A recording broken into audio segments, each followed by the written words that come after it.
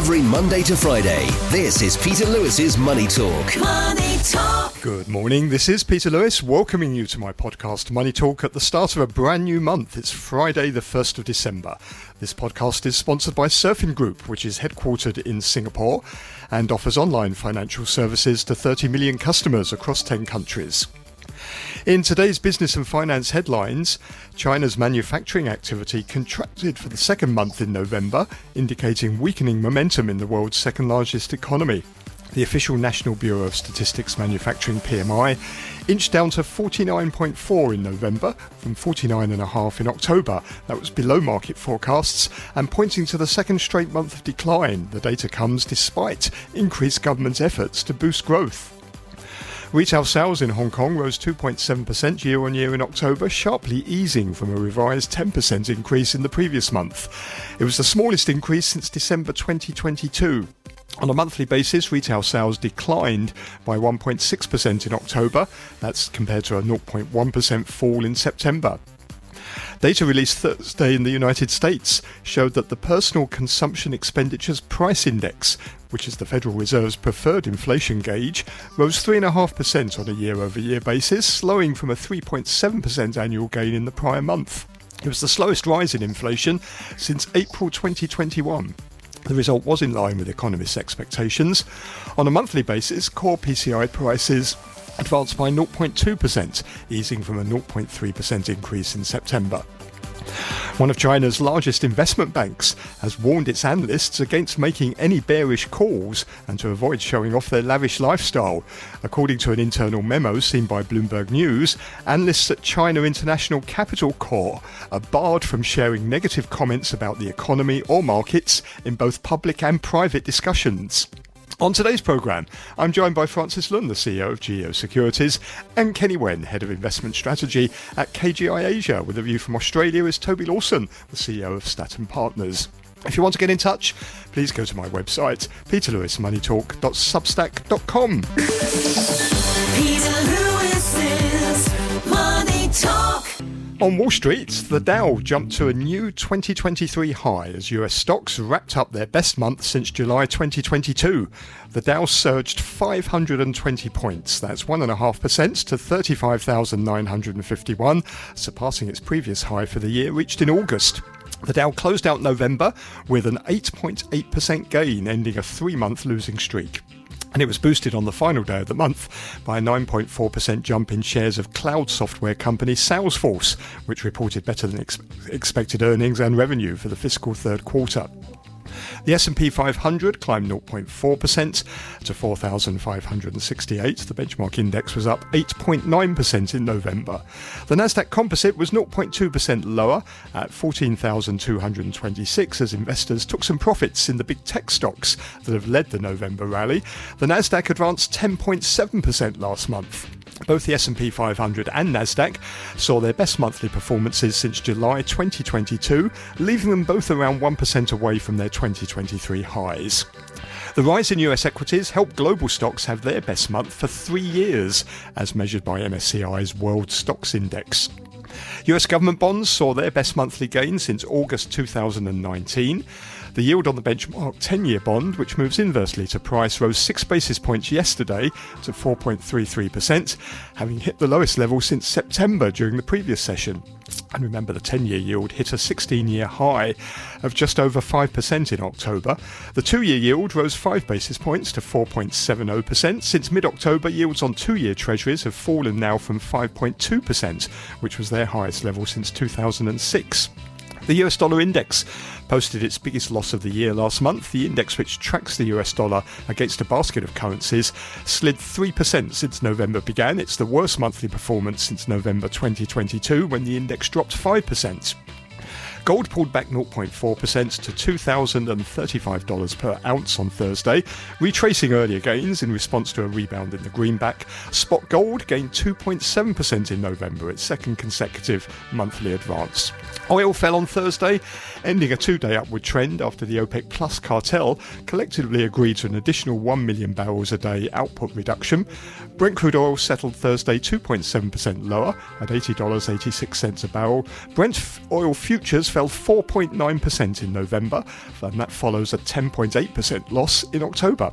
In Hong Kong, the poor old Hang Seng Index, it ended Thursday up 49 points, that's 1/3% at 17,043, but the Hang Seng has wiped out all of its gains for November and is down 0.4% since the start of the month.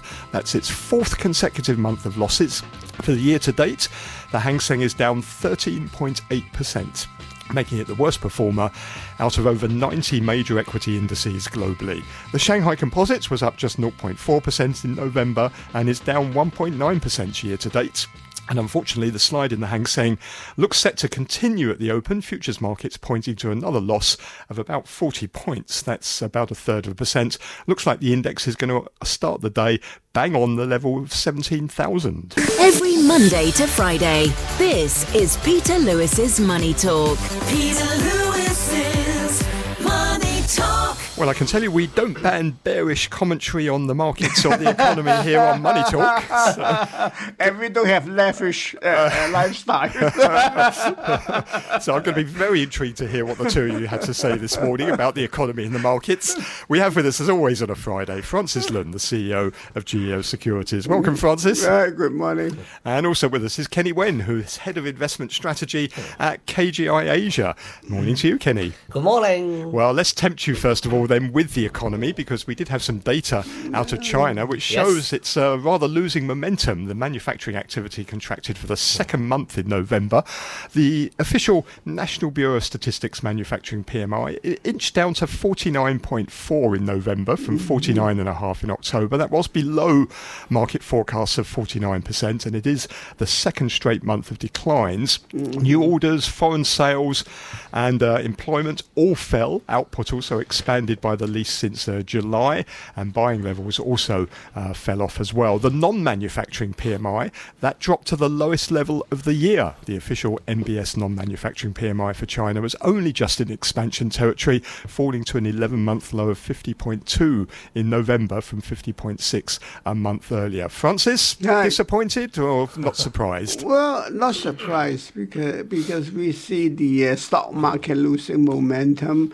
And especially the retail stocks been falling quite a bit this month. So it shows really declining sales and lower consumption. And of course, that is reflected in the PMI index in the manufacturing. So I think the recovery from the SARS, from the COVID lockdown have run out of momentum. I think the government need to do more, like giving out expenditure vouchers they just to don't want to stimulate do the that, economy. They just don't want to do that, though. That's right. Of course, that is a really heavy budget expense, certainly.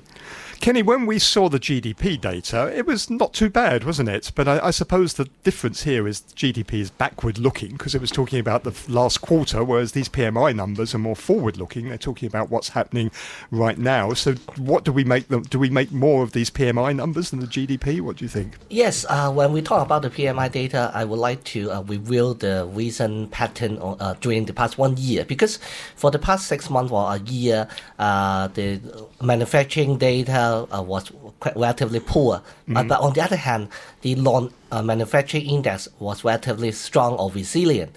However, for the past few months, we see the trend is reversed or changed it. We see the manufacturing stabilize, but on the other hand, the service or non-manufacturing start to drop it. So we refer to the yesterday data. You can see that both manufacturing and non-manufacturing dropped it. So the situation is quite worrying. And when we talk about whether we should put more government measure or execute more stimulating measure, if we've only focused on 2023, the answer is no, we no need, because for the first 3 quarters, the GDP growth is 5.2.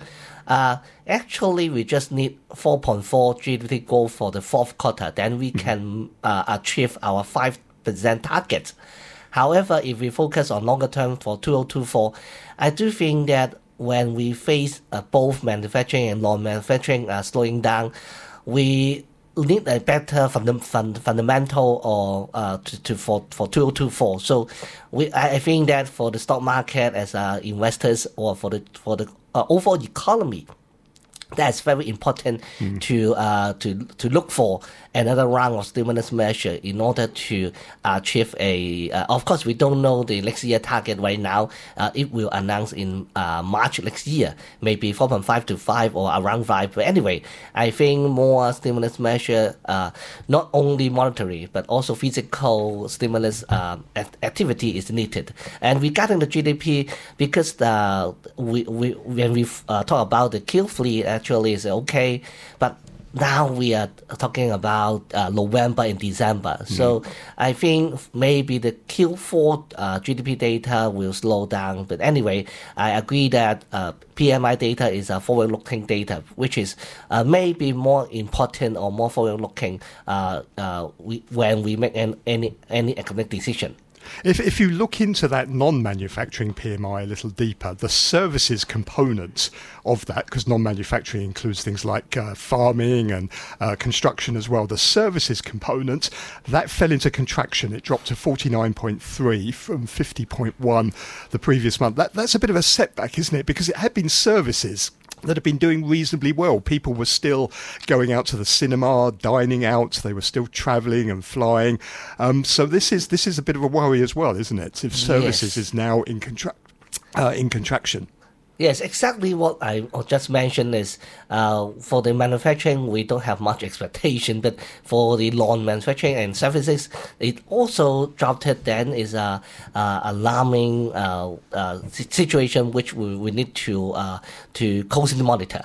You mentioned we need some more stimulus. Are you not satisfied with what we've seen so far? Because we've seen quite a bit, haven't we, from the government, albeit rather piecemeal. But you put them all together, they've come up with a number of proposals now. You just mentioned piecemeal, so there's the key issue, because I think that according to the data for China economy, there are lack of consumption. But we go deeper. Why we lack of consumption? I will say because we don't have enough confidence. So we need a really large, not piecemeal stimulus measure to reactivate the confidence, to enhance the confidence in order to motivate people to invest or to consumption. Then the economic situation can more easily to stabilize. So I'm looking for more stimulus. At the end of the day, it seems, Francis, that if you want to get people to spend more, then you've got to get their income up as well. Yeah, if household income goes up, then people will start to spend. And Chinese people are being rather cautious at the moment. They don't want to spend more than their income. So how do you get that income up for Chinese households? Well, there are two components. One is the stock market. The other is the property market. Yes. Just like Hong Kong. Just like, the stock market is going down, and the property market is doing even worse. So people have no confidence whatsoever for the future, and many Chinese buy a second home for investment, but even the second home is depreciating, so they feel poor, and they don't want to spend money. They want to save for tomorrow, and this is difficult to do because how do you stop the property market from crashing to the bottom? I think that is the most serious thing that the government official must tackle. But we don't really know what the true clearing price is of property anyway, because the government has all these restrictions on prices you can sell at. So we never really find out what is the real value of these properties, and we probably never will because the government's too frightened to let prices slide. That's right. If the property prices falls out through the bottom, people will demonstrate. People will be so unhappy. Actually, the same thing happened in Hong Kong. But Hong Kong people are much more restrained. They don't go out and demonstrate. I want to add one more point here. When I agree that increasing the income is the most efficient way to boost up investment and consumption. But I do think that for income in China, it may not that worst case scenario, because we refer to the banking saving. Starting from 2021, 2022, we continue to see excess saving going into the banking system. So if they have confidence, even though the income do not go up significantly, but just they save less, then they can spend more. So I think back to the most fundamental issue is the confidence issue. So government need to do more. For example, they may keep the fiscal deficit at the 3.8%, just like this year, so they can spend more and boost up the economy that in order to give confidence to the public. But I agree that helping the property sector and the financial sector is most important. Well, we've heard talk of sort of rumours about quantitative easing going on. Now, in the West, quantitative easing was basically giving households and consumers money in various forms, whether it was through tax cuts or consumption vouchers or direct handouts, whatever it is. I presume quantitative easing on the mainland will be quantitative easing with Chinese characteristics, so it won't be the same as what we've seen elsewhere. But what do you think the government is thinking of here? Well, actually, under the previous Premier, Li Keqiang, he tried to cut taxes, etc. But the results hasn't really been that significant. So, under current Premier Li Qiang, I don't think he will use this quantitative easing. So, basically, he has to ask Chairman Xi Jinping whether he likes to we cut taxes and then give people more money and things like that. But I doubt that will happen, because when the things go tough, and then the Chairman Xi will just ask you to eat bitterness. Just suffer with it. Yeah, I also don't think that they will execute the quantitative easing, which is called QE, because I think for China, QE is related to monetary policy. So I think China is relying too much on the monetary policy. But on the other hand, they should enhance or increase the physical policy or physical measures, because one key point is we need to take care the RMB. And then also, we are not U.S. We are not a reserve currency for many central banks. So we do not have the capability to printing unlimited monies. And also, it hurt RMB. So if RMB keep depreciate, no one will hold RMB asset.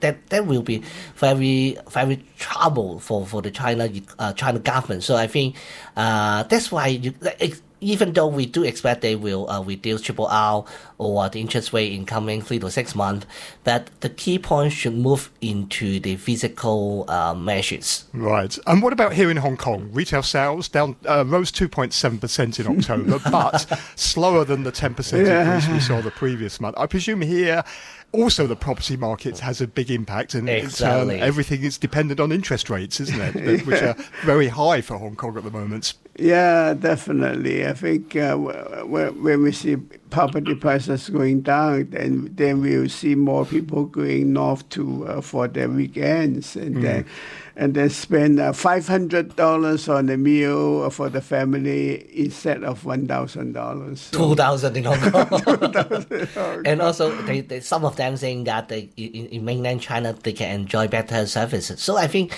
the key point is on one end, we are facing a negative wealth effect come from dropping property prices and Hang Seng Index, and also structurally is many people will prefer to shopping or spending money in mainland China. So really difficult to solve the later one, which is structural issue, how to stop people going to China, which we are talking about integration. Well, we can't really. Well, that's exactly the point, isn't it? John Lee's pleased because he says it's a sign that we're integrating well with the mainland, and there's still 7 million people left who could spend here every weekend. We are always talking about the Great Bay Area. but some of them will not share their wealth with us. That's the problem. Yes.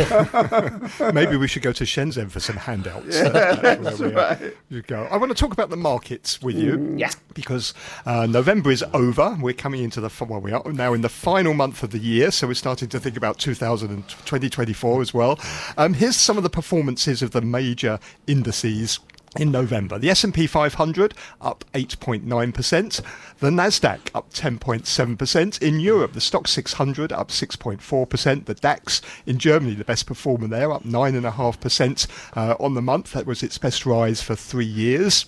Here in Asia, in Australia, first of all, the ASX 200 up 4.5%. In Japan, the Nikkei 225 up 8.5%. The Kospi in South Korea up 11.3%. And then over in India, the Nifty 50 up 5.5% for the month. All looking good until we get to Hong Kong. It's Hong Kong and China. Oh, terrible. Unfortunately, the Hang Seng's wiped out all of its gains for November. It's actually down now 0.4%. It's fourth month of losses. For the year to date, it's down 13.8%. That makes it the worst performer out of the major equity indices globally. The Shanghai Composite also almost given up all of its November gains. It's up just 0.4% month on month. Month in November. For the year to date, down 1.9%. This is a big standout, isn't it, from what I told you about in other global markets? Are we anywhere near the bottom yet? Well, judging from the stock market, I don't think so, because you look at all the leading tech stocks, everyone's going down, maybe except the Tencent is a little bit better. But I think that has to do with the market and also the competition they face in the market. You look at the U.S. listed Pinduoduo, they have risen, I don't know, double this year. Yeah, they've doubled, doubled this year. Almost overtaken Alibaba now in market value. That's right. And then you have ByteDance and then also Shein. These two websites are really taking business away from the listed ones. So it's difficult for the Hong Kong market to perform well in December. So I think Hong Kong will end up 2023 with a down market. It will be 4 years in a row that the Hong Kong market goes down, which is rare among major markets in the world. You don't normally see that 4-year slides, do you, in any markets, in any major markets? That's right. Not even in the U.S. market, despite the First World War and Second World War. So when you talk about the November Hang Seng Index performance, I do want to mention that on last Thursday, actually Hang Seng Index was on around 17,900. So that poor performance may be mainly driven by the past few days. Yeah, the last 4 days, the Hang Seng's off 5%. And interestingly, before I went to Australia, that is on Thursday, Hang Seng Index performed okay good. But when I went to Australia, and then you can see that you just mentioned dropped to 5%. But now I come back to Hong Kong, and you see yesterday Hang Seng Index is stabilized. So the market will go up because of you. No. Okay, back to the. I think you should share your travel plans with us before you go next time, please. So at least no need to too worry because I come back to Hong Kong now. But anyway, I do think that for the past few days, it's not driven by some macro issue, mainly specific company problem. For example, Meituan and then some single stock. But when their stock price dropped 10% in single day, I think maybe partly reflected those uncertainties. So I think that for very short term, at around 19,800 should have a initial support. And in that level for short term, the further downside short term may not be too much. But of course, I agree that we really don't have much good factors, positive factors. So I will expect a range trading for December at around maybe 18,000 will be a very strong resistance level. I'm not very bearish, but we we should not have too much expectation as well.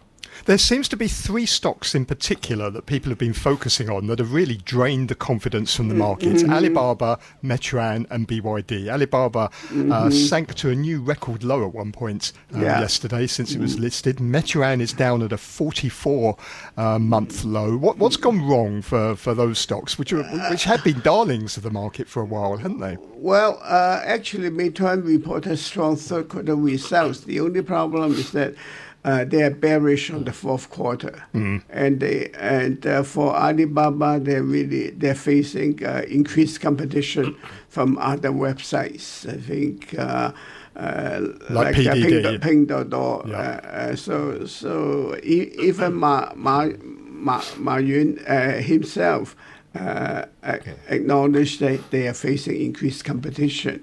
As for BYD, the problem is that the car market, the electric vehicle market, is actually getting to be one that supply exceeds demand. And you have price competition between the automakers. And in China, for the EV market, you just have too many players. As many of them will not survive. It's a cutthroat market, isn't it? Yeah, that's right. How can you make much money when you sell a car at 150,000 yuan? It's very thin margin.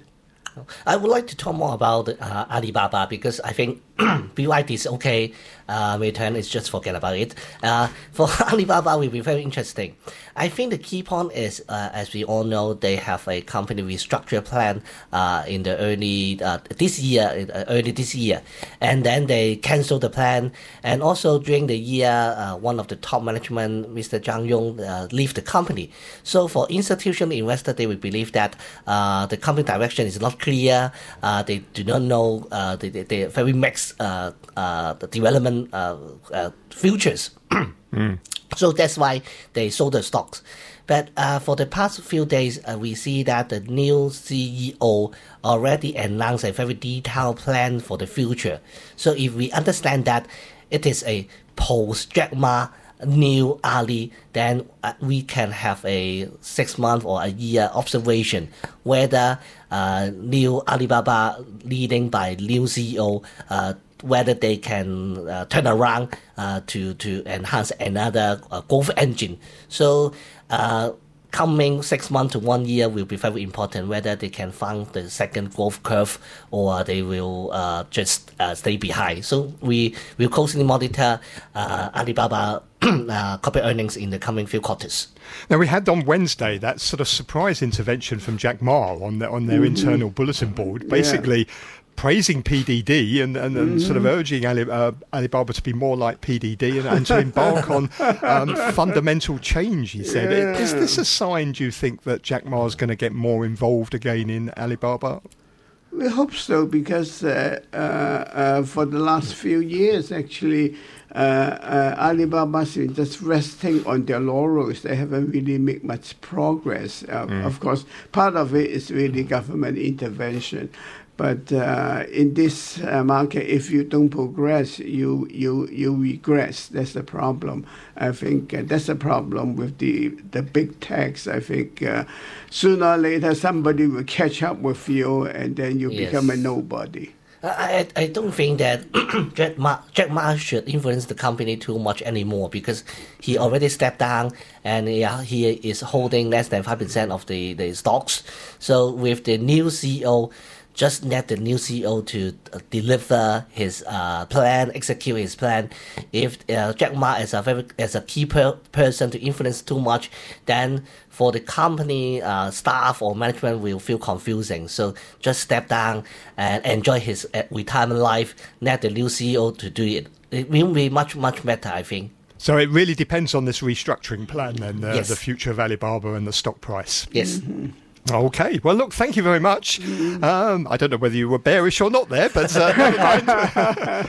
We don't mind on Money Talk. You're allowed to be bearish. Thank you very much indeed for coming in. You heard there Kenny Wen, who's Head of Investment Strategy at KGI Asia, Francis Lun, who is the CEO of GEO Securities. Peter Lewis's Money I'm joined now by Toby Lawson, who is the CEO of Staten Partners down in Sydney, Australia. Morning, Toby. Good morning, Peter. Now, we had data yesterday showing inflation in Australia slowing more than expected. The consumer price index came in at 4.9% compared with the 5.2% expected by economists, and also sharply lower than the 5.6% seen in September, which was a 5-month high. Has inflation been vanquished now in Australia? Slightly preemptive, I think, Peter. One swallow does not make a summer, I think is the expression. It definitely was at the low end of expectations at 4.9. The trim mean, which is a trim mean measure which the RBA used, was at 5.3%, which was also down. But 5.3% when you're targeting 2 to 3% inflation is still way too high. The other thing to note about the monthly series is that it doesn't include all of the services components. It includes some. And the services components is where the stickier inflation is. And so it may not necessarily reflect the reality. It is a good result. It certainly means it's tempered definitely tempered a view that there'll be no rate hike next week. But I don't think it takes it off the table necessarily. So good result, positive for the markets. But I still think that you got to look in the devil in the detail a little bit, that it probably doesn't tell you that they've won the battle. What is the bias of the Reserve Bank of Australia at the moment? Are they on the side of holding now, like the Fed is, or are they still more inclined to go and raise rates or maybe cut rates? What's their bias particularly right now? I think the bias is still on the higher rates, but marginally. So I think their desire would be to hold them, and certainly hold them for longer. But I don't think the language that they've used is as dovish, or at least as positive as the Fed is, or as the ECB may be. I think the reality in Australia is we probably have a slightly stickier services inflation. We are also driven by a higher population growth, which is leading to some throughput in terms of price pressures in the housing sector. So there's some structural issues in Australia that probably mean we might be a little higher on the curve in terms of inflation. So the Reserve Bank are pivoting more towards the higher rate position at this point in time. People are worried about the risk of inflation to the upside spiking up. I'm wondering, though, if we're maybe ignoring the risk to the downside, because if you look at what inflation is doing, we had the PCE data out of the United States yesterday, showed inflation rising the least since April 2021. Eurozone inflation coming down over there in Australia. Over in China, we've got deflation at the moment. Are people maybe underpricing the risk that inflation could drop below targets? Well, I think that's the contrarian view. And it's a really good question. I don't know the answer. But if you look at the way the market's behaving, particularly in the equity market, often it's a good indicator of how investors feel about that and other topics. So it would suggest that maybe the read is. Now, ironically, though, you would think that if inflation falls quickly and in a deflationary sense, it's not good for growth. And it'll be a sign that economic demand has been crushed much more than what is currently being priced in, which would necessarily be counterintuitive, negative for equities. So it is a bit confusing in terms of how the market is behaving relative to a view on inflation. A quick move back in a deflationary sense would be potentially negative because it would reflect a crushing of demand. A more moderately declining inflation is probably the perfect scenario for the market. The markets seem to be, if you look at what they're doing at the moment, it seems to be indicating a view that we're going to see what they call good rate cuts. In other words, the Fed is going to cut rates not because the economy has sunk into recession, but simply because inflation keeps on coming down, gets close to target, and therefore there's plenty of room to lower rates. But the economy is still chugging along at a reasonable rate. That seems to be the market view, but is it the right one, do you think? It's the Goldilocks scenario, really, that the market's pricing in at the moment. Then, when you see GDP at 5.2% third quarter, when you see the PCE on the core coming down to 3.5%, where you see earnings still pretty good, the consumer still, in terms of the Black Friday and Cyber Monday sales, spending plenty of money, it's hard not to be positive. But if you look at the forward indicator on growth for December quarter, they're looking at a big drop to 1.8%. So we're expecting some headwinds coming through. Right now, the Goldilocks scenario seems to be able to play out. And the equity market's responding, with a 8 to 10% move in stocks over the month is pretty impressive, particularly in the Dow and across to the Nasdaq. So it's positive right now, but there are some headwinds coming. Even overnight, you saw in the pending home sales. They were the lowest. The index of pending home sales is the lowest since records were taken, 2001. So not everything's positive, but the news at least at the zeitgeist level is very, very much a Goldilocks scenario. There are some, as you say, there are some warnings out there, though, aren't there? You mentioned the housing market, also the jobs markets. We had the data yesterday, continuing claims moving up. There are some signs, aren't there, that that the housing market and the jobs market are starting to soften. Well, and you also saw Canada's GDP overnight, and it's always a good one. Canada can be, is well correlated to Australia in many ways, as a similar type economy. Its GDP dropped 1.1% on an annualized basis when they're expecting a rise of 0.2. So that's caught them a bit off guard, which suggests that the rate hikes that have been baked into the Canadian economy are starting to bite hard. So timing. Sequential nature of economies, it's hard to read. The Goldilocks scenario seems to be the preferred status in terms of investor sentiment right now, but it can shift. And I'd be watching a little bit in those headwinds that may come through. And what do you make of the performance of equity markets? If I look around the world, the S&P 500 in November up almost 9%, the Nasdaq up 10.7%. In Europe, the Stoxx 600 up 6.4%. The best performer there was Germany. The DAX was up 9.5%. That's its best performance in 3 years. Japan, the Nikkei 225 up 8.5%. Really been an excellent month, hasn't it? Following 3 pretty poor months. Yeah, so I think you got to factor that. So the bounce out of a very poor quarter of equity performance. So November was a real bounce out. I think for Dow Jones it was the best month since October 22, and I think for S&P and Nasdaq, I think it goes even further back in terms of performance from a monthly basis. So we were expecting November, historically being a good month, particularly when you've had some negativity in the previous quarter. That was always going to see a bounce. You saw the bond market start to come off. You saw 10 years going around 5%. Going into the beginning of the month, they finished at 4.5%, and even lower. That was a big positive driver of stocks. So there's a couple of things that drove investor sentiment there. The other thing that's most interesting is that it wasn't necessarily the Magnificent Seven that was driving stock prices over the month as well. It was much broader, and that's an interesting fact that. A lot of the stock performance this year has been driven by 7 stocks. There seemed to be less of an influence of them this month and a more broader desire to see equity markets go higher. And if you look at the bullish case for stocks, those that are bullish, they seem to be relying on 4 things. No economic slowdown, inflation continues to decline, no surprises from the Fed, and also no reduction in earnings as well. So that seems to be what's powering certainly the bulls anyway into 2024. But I presume also that needs everything that can go right to go right, but at the same time, if things start going wrong in 1 or 2 of those factors, then next year presumably could be a tough start. Well, 2022 was a year where everyone was worrying about things going wrong. 2023 is a year that's a lot's gone right, and which has been a bit of a surprise. So there's been a bit of a catch up here.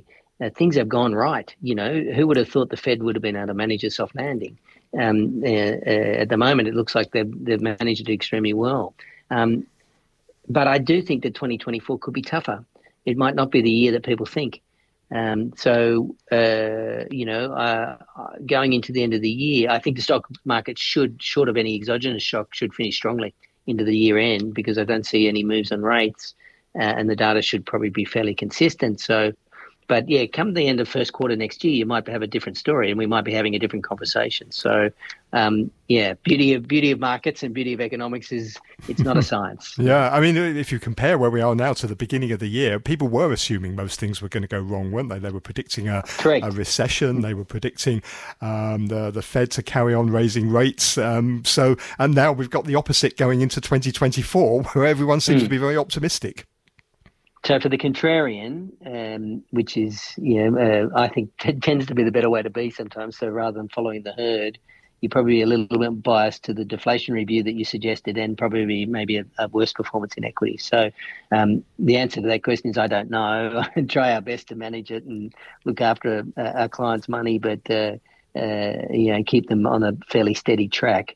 But it could be an interesting 2024, which might surprise us either way. And presumably, do we have to keep an eye on bond yields? Because that seems to be a big driver at the moment of equities, doesn't it? It's significant that this month bond yields have come off quite considerably from that. The 10-year reached just over 5%. It's down about 75 basis points from there. Mm-hmm. Presumably, do we keep watching that? Is that going to be another major driver of what stocks do? Yeah, I think it clearly you saw in September when bond yields spiked, that it really started to impact the equity market. And as we've always said, the earnings yield is driven by the function of the 10-year bond rate. We're watching it. It seems to have settled. So around 4.5, probably where it settles for a little bit now. If it tracks up towards that 5%, you'll see another move and you'll see impact on equity. So we'll be watching it for sure. And what about Australian equities? For the month, the ASX 200 up 4.5%. Not the best in the world, but definitely not the worst in the world either. But what's the performance been like for Australia? Well, we had a rate hike in November, so that probably held us back in terms of relative performance to the rest of the stock markets. And maybe our cycle's a bit behind. Maybe we haven't quite completed the peak in inflation, even though we're seeing it come off. There might be some stickiness there. So I think the performance was pretty good considering. And outlook for Australian economy is still pretty solid. So I think it'll be always driven by the drivers, which are more predominantly US, but the Australian market's going okay. Okay, Toby. Well, thanks very much. Always a pleasure to talk with you, and have a great weekend. That's Toby Lawson, who is the CEO of Staten Partners down in Sydney, Australia. You're listening to Peter Lewis's Money Talk. Money Talk. Thank you very much for listening this morning and this week. Don't forget to take a look at my daily newsletter, which is at peterlewismoneytalk.substack.com. I'll have more business and finance updates for you on Monday. And joining me then are Alex Wong, Director at Alex KY Wong Asset Management, and Simon Kavanagh, Partner at BDA Partners. And providing a view from mainland China will be Yanan Wu, the Chairman and CEO of Surfing Group. Have a great weekend. Money Talk.